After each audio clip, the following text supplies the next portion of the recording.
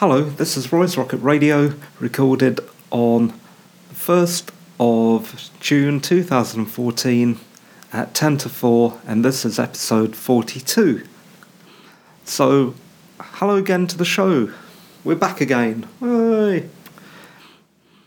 Actually, in a weird kind of deja vu, we're back again twice, because what happened was I've already recorded this show, and I did something unbelievably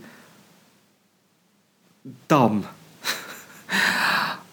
I hit the delete button on the app that I'm using, and I deleted the previous podcast. I mean, it wasn't that great anyway, but it was really annoying because I'd already done 34 minutes of the show, and now I have to repeat the whole thing. The sheer professionalism that I display is really stupendifying. Anyway, I'm back now, and so we can get on with the show again. Okay, so straight into the news section, and I've been writing a lot. If you follow my tweet feed, although many of you don't, I'm guessing, because I've only got 80 follows, I've been writing 2,000 words a day, every single day of the week. It feels like forever, actually. Why am I doing this? It's an effort to destroy my ability to procrastinate, which, if I had a superpower, that would be it. But boy, am I finding it tough. So if you think, I'm pretty sure many nerds out there, like myself, are wannabe writers. So many of you do not think that it's an easy thing to do. But I had a brief chat the other day, and some people mentioned that that I talked to, who shall remain anonymous, kind of said that writing, you just need the idea, and the only it's not that hard, because all you have to do once you have the idea is just fill in the middle bit. But let me tell you, it is a lot harder than that. Anyway, that's what I've been doing. Hopefully I'll adjust and start to get more sleep and fit in the podcast and the rest of my life too. But it is really difficult, and I've been suffering a lot this last week, and not only because of that, but because the week has been busy anyway, as life is sometimes. That's my problem, I suppose. What does worry me, though, is that I've started on this course of writing, and in fact I haven't even done today's writing, which is foremost in my mind. But anyway, I've started this course of writing with a view to finishing everything I started, and it's also with a view to being published. Now, my problem is I've only got one thing to do in this particular chunk of the project. It's to finish a novel, first draft of the novel. Next week, when I've done that, novel, that will be the first draft. But the next chunk of the work is really hard, because what I'll be doing in the following month is I'll be editing the first draft,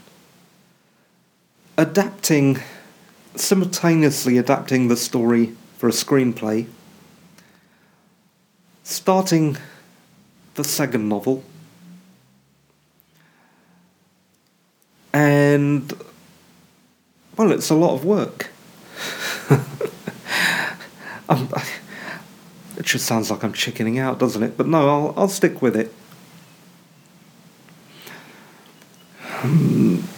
What else? So, yeah, and, like I said, with all this going on, I'm very busy. But in a way I'm lucky, because I found myself a beta reader. So that's someone who will read the final draft. I have found, or I hope I hope I'm still in touch with a TV script editor who will hopefully, and if I nag enough, rip it to shreds and give me some ideas on how to re-edit the script before it finally goes out to a couple of real production companies here. I'm not just making that up, and a particular production bigwig. Do I know what I'm doing? Well, all I will say is, well, seat of the pants. Whoa, I'm exhausted just thinking about all this. I think, hopefully, these past few weeks, though, with the getting into the habit of writing 2,000 words a day, I can probably view this as the boot camp period rather than the actual war. I think a famous soldier, not that I'm into anything military, but I do remember from history lessons in school, I think a famous Russian soldier, Marshal Suvorov, said something like, oh, what did he say? And I think this is quoted in one of those Harry Palmer films. I think it's something like, train hard, fight easy. So that's the idea behind it. If I get in the practice now, later on I'll find everything else a lot easier. But I tell you, I just feel like I've been beaten senseless. I feel physically and mentally tired. But I'll get on with it. Stop moaning, Roy. Stop moaning. Now, about how the technique of my writing, I'm not going to talk about it because I don't want to give wannabe writers out there the wrong information. But the moment I know it starts working, or it is working and it's getting me somewhere and hopefully gets me published, I'll start telling you about it, because then I'll know it is working and it's just not, it's just not the false information. It's the stuff that you need to get your work done too. But that'll be for a much later podcast. So that's enough of me for now, and we'll get on with the news. And the thing that I read last was in yesterday's tabloid paper, whose title, well, no, it's the Daily Mirror. Basically, they reported that One Direction, got into trouble being caught on film with marijuana.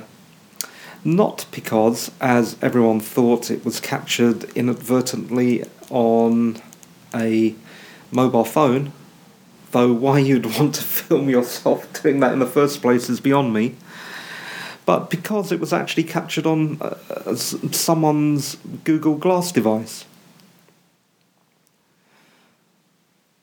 I should have injected somewhere in there, allegedly, just to maintain the journalistic integrity. So whatever I said, just add allegedly to the whole thing. Frame it in a big allegedly box. But yeah, the whole thing was apparently captured on Google Glass, and you know what that means if it's true. It's bigger than One Direction, but One Direction have at least now assured their place in immortality, though probably not the way they wanted it to be remembered. But if their music isn't remembered, this certainly will be. Although, for such a minor thing, I don't honestly know what all the fuss is about. But the thing that strikes me about all this is that the whole thing feels portentous. It feels like an indicator of things to come. It feels like we've gone past some kind of landmark in history, because we're used to a surveillance society where everyone, the government is looking at us 24 hours a day, every day of the year, everywhere we go. There's just no getting away from it. But now, if we start wearing these devices, we'll be surveilling ourselves. And we'll be surveilling the government too. I've just realised I've used the word surveil as a verb, like they do on the X-Files, and that's the only reason I did it. I know it's probably not grammatically correct, but if it's good enough for Scully and Mulder, then it's good enough for me. But yeah, we'll be... so you won't be able to get away with anything now. So if So I don't know, maybe that's a good thing, maybe it's a bad thing, I'm not sure, but it is definitely a thing. And you know the slang term, the rather rude term that people are using to call people who wear these things and they don't like, the names called by people who don't want to be watched by Google Glass. Well, the Google Glass wearers have been called glass holes. But the thing that also strikes me is I love the idea of wearing a camera 24/7, and I'm not sure that I mind being filmed most of the time. 'Cause, I am Mr. Selfie, so I'm not sure that would bother me. But also I like the fact that if I'm wearing these glasses and I'm on my best behaviour and someone else isn't, they'll be caught on film. And as a journalist, that's what you want. Come to think of it, as just a person walking around, that's probably what you want. You want to capture people mugging you on film so that you can go to the cop shop and tell them, look, I've got some film, I've got film evidence that this bloke took my iPhone. Well, I suppose that's how it'll work. I'm probably not taking in a million things into account by talking about this, but we'll just leave it for there. If something strikes me again later in the podcast, I'll come back to it. Oh, yeah. The other thing is these things are very, very expensive. That's what I wanted to say. Yeah. And it's a pity because I really like one of them. I think there'll be also a new word, not just glass hole, but there'll be a new word. We'll have glassaholic. I wonder if that's already out there. If it's not out there, I just want to put on the record that I said that first. Glassaholic, coined by Roy on Roy's Rocket Radio at 4 on Sunday, the 1st of June 2014. There you have it. I'm sure someone's already got that. So that's Google Glass. Right. Yeah. What we'll do, we'll segue into, we'll overlap we'll miss the next story and I'll come back to that because we've got a nice segue for Google here, and we'll talk about Waze for a bit. Now Waze has really annoyed me today. As I said, I'm really busy with things, and the last thing I need is an annoyance of trying to work out how to get somewhere. And being a heavy Waze user, that's my first port of call. If I don't know where I'm going, fire up Waze, it gets me there. Today, listen what happened. I had to take some family to a service station for a pick-up their coach. They're going on holiday. And this is how stupid Waze is. So I needed to go a long length of motorway to a service station in the other direction. So I'm going north. The service station is at a certain junction, but in the southern direction. This is what Waze did.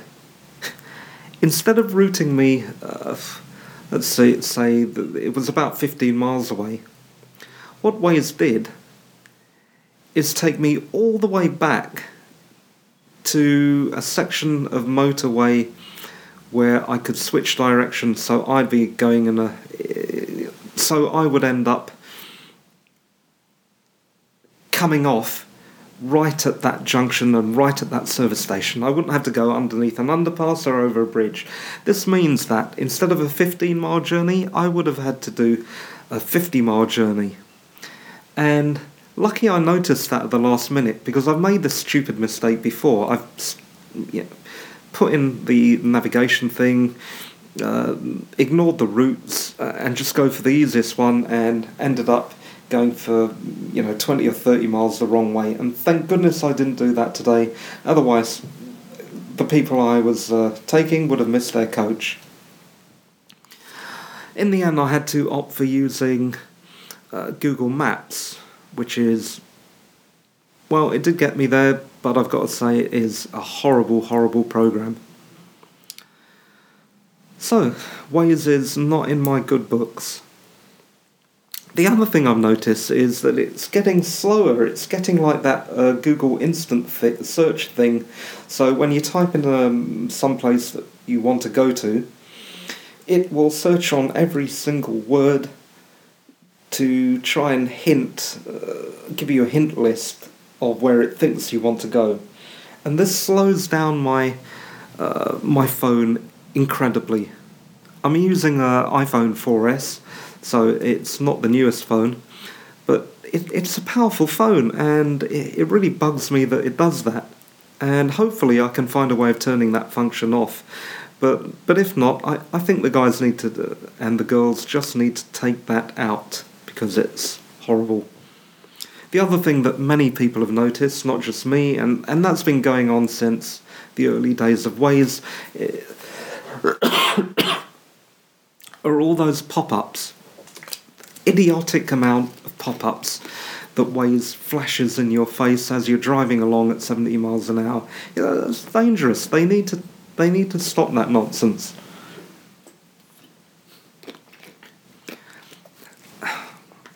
And the other thing that annoys me is one of the primary reasons now that I have still have a smartphone is that I use Waze so much. If it wasn't for Waze, I could get away with just a feature phone maybe. So please sort that out. Google. Waze people, sort it out. Okay, and back to a little more personal news, and then we'll get right on with the Doctor Who marathon. So, yesterday, in order to unwind, well, as you know, I play the uke badly. Very, very badly. And I thought I'd have a go at... And this is because I found the tabs online. I thought I'd have a go at Bauhaus's 1979 hit, Bela Lugosi's Dead, which is, it's one of my favourite songs, and it's featured quite coolly on that nightclub scene in the horror film The Hunger, with two of my favourite people, David Bowie and Catherine Deneuve. But anyway, I tried to play this song, and yeah, it didn't work quite as well as I thought it would. I just hope I get better at playing a fretted instrument, because that's what you need to do if you want to be in the rock band, and you can't play a kazoo, can you? Oh, and apologies to any Hungarians listening, especially George in Drumheller, because it's, of course, not Bela Lugosi, it's Bela Lugosi. Apparently, that's a Hungarian pronunciation.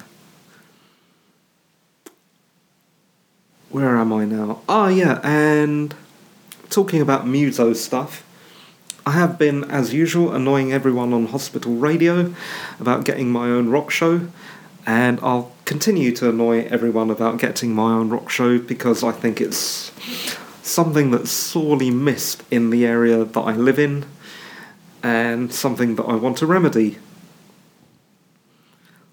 So once I get the practice on the radio station, yeah. Right. Oh, and the other thing is, when I walk around the wards talking to patients, many of them do request classic rock tracks that I enjoy myself. I'm just trying to... I'm racking my brain to think of the last rock thing I've played. All I can think of is a bit of Nirvana, never mind. I think that was last week, though. What did we play this week? It's gone. Wiped out by 2,000 words. Okay, and on that note about the writing that I have yet to do today, so before I can go to sleep, I need to put 2,000 words down. So I'd better get on with the rest of the show so that I can get on with that. So if you've downloaded the podcast, you know that we're continuing with our Doctor Who marathon. where we're going from the earliest days of Doctor Who to right to the latest episode in preparation for Peter Capaldi's donning of the glorious mantle of Doctor Who later this year. And somehow I don't think we're going to be able to fit in all those shows because we're still at so this week we're with the first Doctor and we're only at series 2, Adventure 6, entitled The Crusades.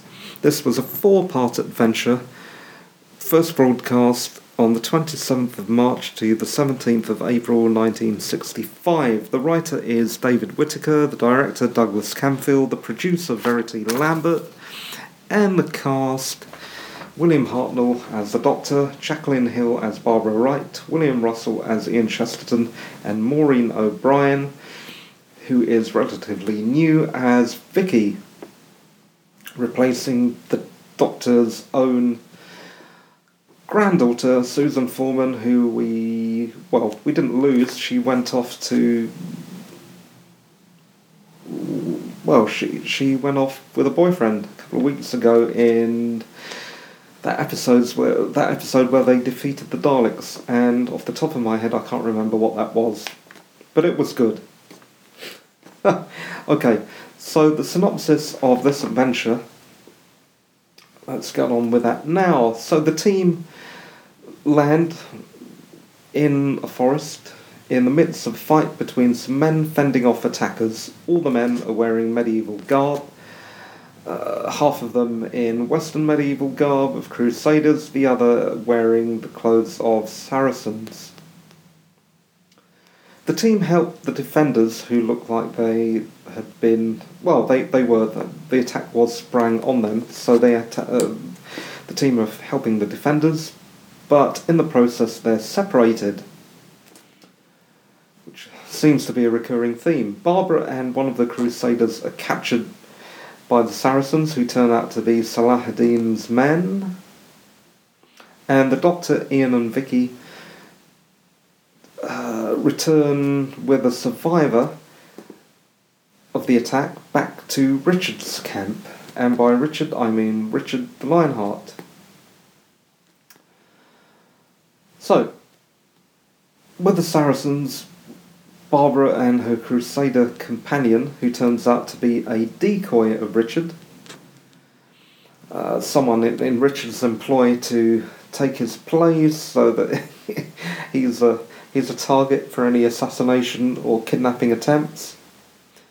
So given that he's a decoy for Richard, Barbara is quite understandably mistaken for Richard's sister, Joanna. Now we get a lot of intrigue following this, as we usually do, with the team sucked into negotiations between the Saracens and the Crusaders. During the course of proceedings, Ian is knighted and becomes the Knight of Jaffa. And, to cut a long story short, he is later captured, tortured, has a fairly rough time of it until he escapes. But actually, on that subject, so Ian goes off on some quest as the Knight of Jaffa, but in short order he's captured and staked out in the sun to be barbecued by the hot desert sun. And as if that isn't bad enough, while he's being staked out and dying, a couple of thieves come along, and one of the thieves, a particularly sadistic and psychopathic thief, tells Ian that not only will he die in the sun, but the thief has decided to leave a trail of honey that he's painting from a nearby ant's nest onto Richard's hand, and what will happen is, Richard won't get the chance to be burnt to a crisp because the ants will follow the trail of honey and eat him alive. And what's good about this scene, if you can say that, is it's vastly entertaining. The guy who plays a thief is so evil and gloating about what he's going to do to Richard. to Ian, that it just made me laugh. It was definitely the funniest part of the show, and I did laugh out loud a few times. So 10 out of 10, guy who played the evil thief. If you want to find out who, just go to the wiki and it will give you the full cast list. There are a couple of wikis for Doctor Who. But anyway, yeah, so Ian does eventually escape, as he always does. And in the meantime, the Doctor has somehow become Richard's advisor, close and trusted advisor. Goodness knows how he inveigles his way into these positions of high importance. On the other hand, Vicky, his young charge, is mistaken for a boy by the real Joanna, the sister of the king, although she isn't a boy called Bob, which would have been appropriate given that it's all medieval and there's a lot of Blackadder in this. Even though that whole episode of Blackadder with Bob was set in Elizabethan times, but it doesn't matter. We all know that a girl disguised as a boy in some costume drama is always addressed as Bob. Bob. Now I can't stop saying it. Bob.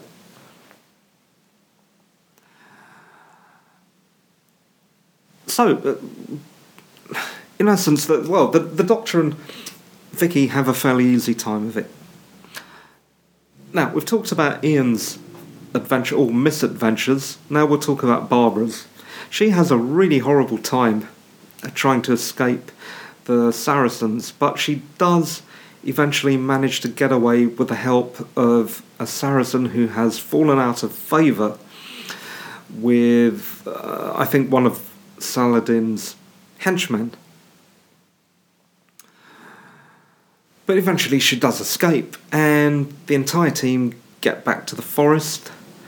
The Doctor, through managing to hoodwink a couple of the Crusaders in such a ridiculous manner that the Crusaders agree that they shouldn't tell anyone how the Doctor escaped. So they've all gone back to the TARDIS in the forest. They get into the TARDIS, they have a good laugh about their adventures, and then they make good their escape. But, looking at Barbara and Ian's fairly horrible time, I'm pretty sure that if I was either Barbara or Ian and I'd got back to the TARDIS, the last thing I'd do is have a laugh about it. They have a really tough time. I think, what would I do? I think I'd collapse face down as soon as I stepped in the TARDIS. And then I'd call for beer. Maybe a six-pack. An entire six-pack, and I'd drink the whole lot in one go. I thought I had it in me to be a companion, but I'm not so sure now. So that's the synopsis, and what was my view of the adventure? So again, the Doctor shows us his chameleon-like ability to blend into whatever culture, whatever time period he finds himself in. The other thing I noticed about this adventure is that he and Barbara easily have the most stylish costumes in the adventure, so well done wardrobe department. The Doctor looks particularly fetching in this, Crusader outfit, I suppose, with the chainmail and everything, but somehow more stylish. He has this, especially with swept back hair and dark clothing. He looks slightly villainous, actually, which is what you need to do if you want to look stylish. You need to look slightly villainous. And Barbara also looks really nice with some kind of necklace. I think it's a present from Saladin. She does get a lot of jewellery, doesn't she? She got a bracelet and then was mistaken for a goddess by the Aztecs. Nero gave her another bracelet. When I think I talked about this before. It was that episode called The Romans. It might have been last week, might have been the week before. But yeah, Nero gives her a bracelet, and he comes up with that great Frankie Howard-like carry-on quote and says to Barbara, close your hands, close your eyes and put out your hands and Nero will give you a big surprise. Or, close your eyes and Nero will give you a big surprise. Something camp and silly like that. And gives her a bracelet, and now she has a rather nice necklace. She's building up a really big collection in jewellery that should see her well in her retirement, should she survive. And given that I've never seen, or perhaps I've put it out of my memory, but I can't remember having seen these very early episodes, I don't actually know what Barbara's fate is, so that should be something to look out for. And I've drifted way off topic, but let's try and reel myself back in. Oh, and the other thing I noticed about this episode is a parallel, although almost certainly unintentional, with The Lord of the Rings, in that the Doctor takes... he takes a post as Richard Coeur de Lion's trusted and close advisor.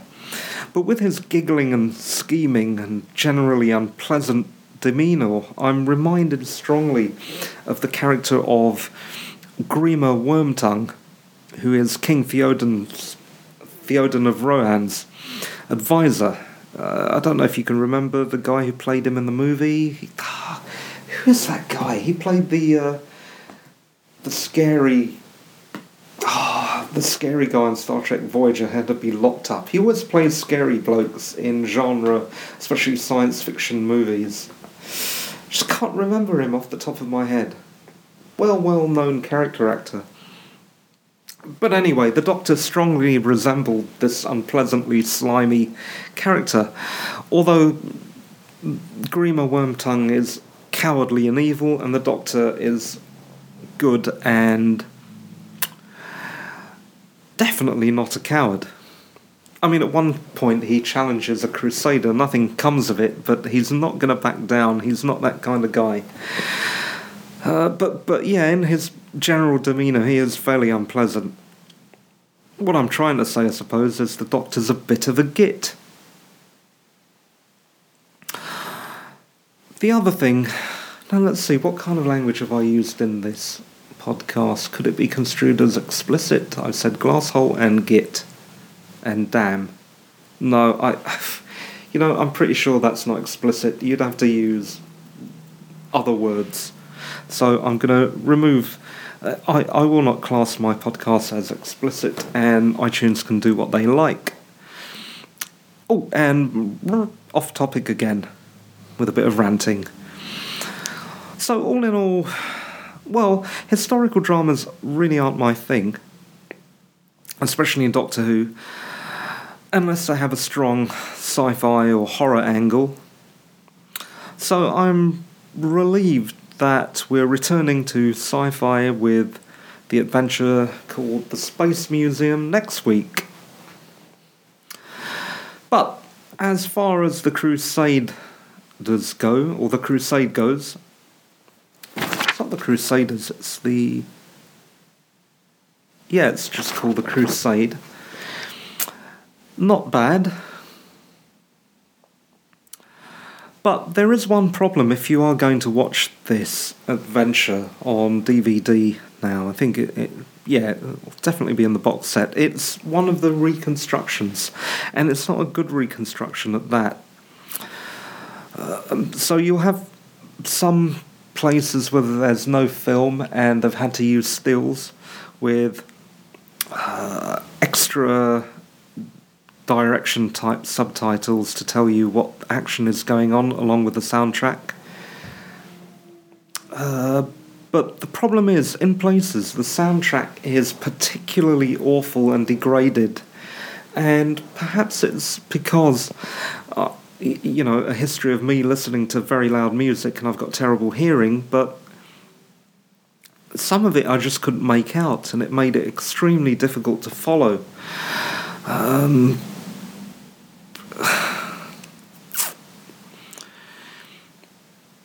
The other thing I noticed about it is that it is a fair portrayal of both sides in a stupid war.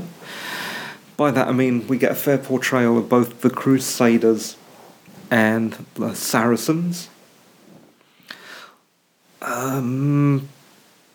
You would have thought they should have listened to Bruce Springsteen.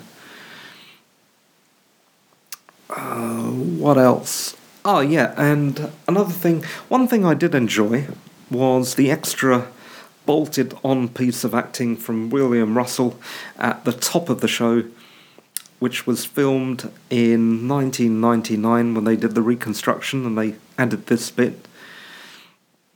And yeah, William Russell plays an older Ian Chesterton looking back on the adventure in the Holy Land.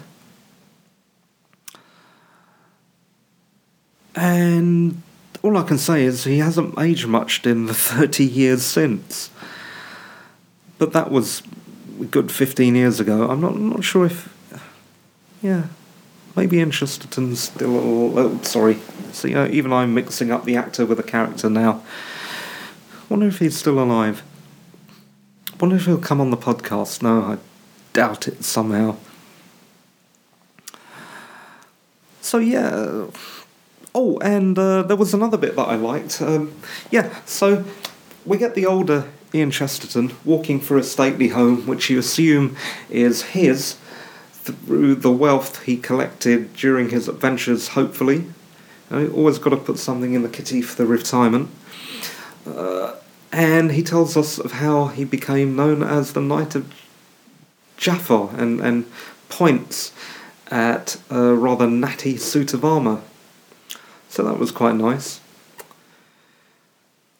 Wow, 36 minutes, 56 seconds, 58, 59, 37 minutes. It's weird, when I first recorded this, it only took me 40 minutes in total, and that was with a lot of extra waffle. I don't think I've been waffling in this second take. But that's it for this week's adventure with Doctor Who, and we'll be back next week with the Space Museum. So now we're segueing into the after show bit, where I just talk about anything else I've forgotten about during the rest of the podcast. As I said, this is the second take, so I'm going to be extremely careful not to completely bugger it up. Oh, another word. And delete it by accident again.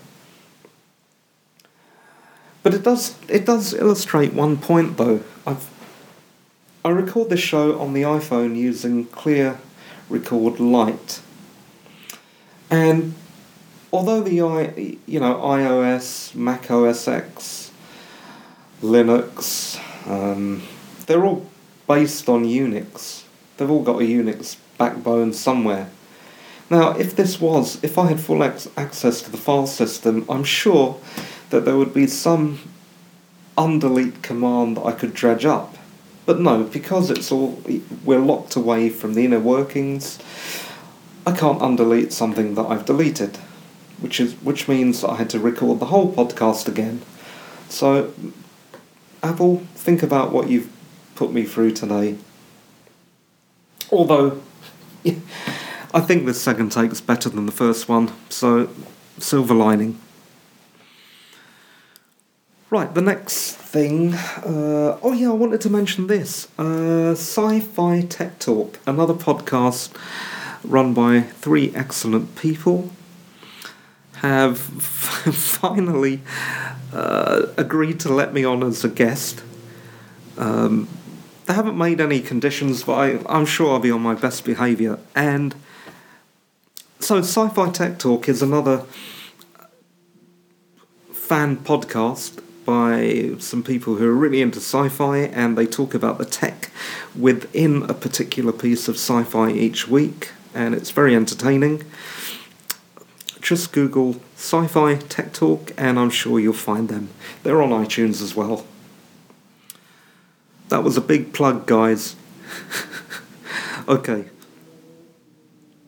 Right, as usual, I'm going to ask you to please visit the blog, rate the show in iTunes, email me, tweet me, got an idea, want to be a guest on the show, get in touch. And that's it for this week.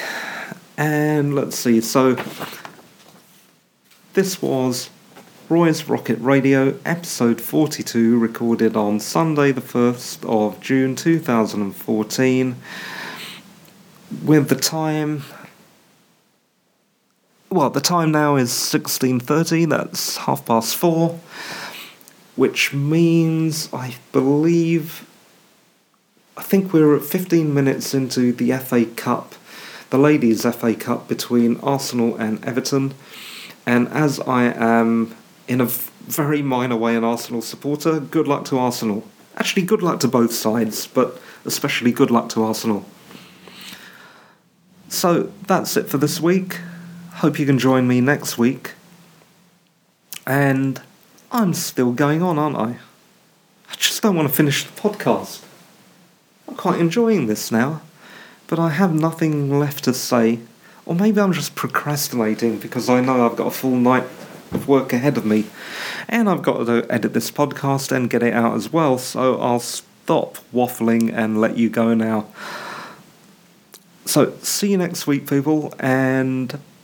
thanks for listening to the show, and bye.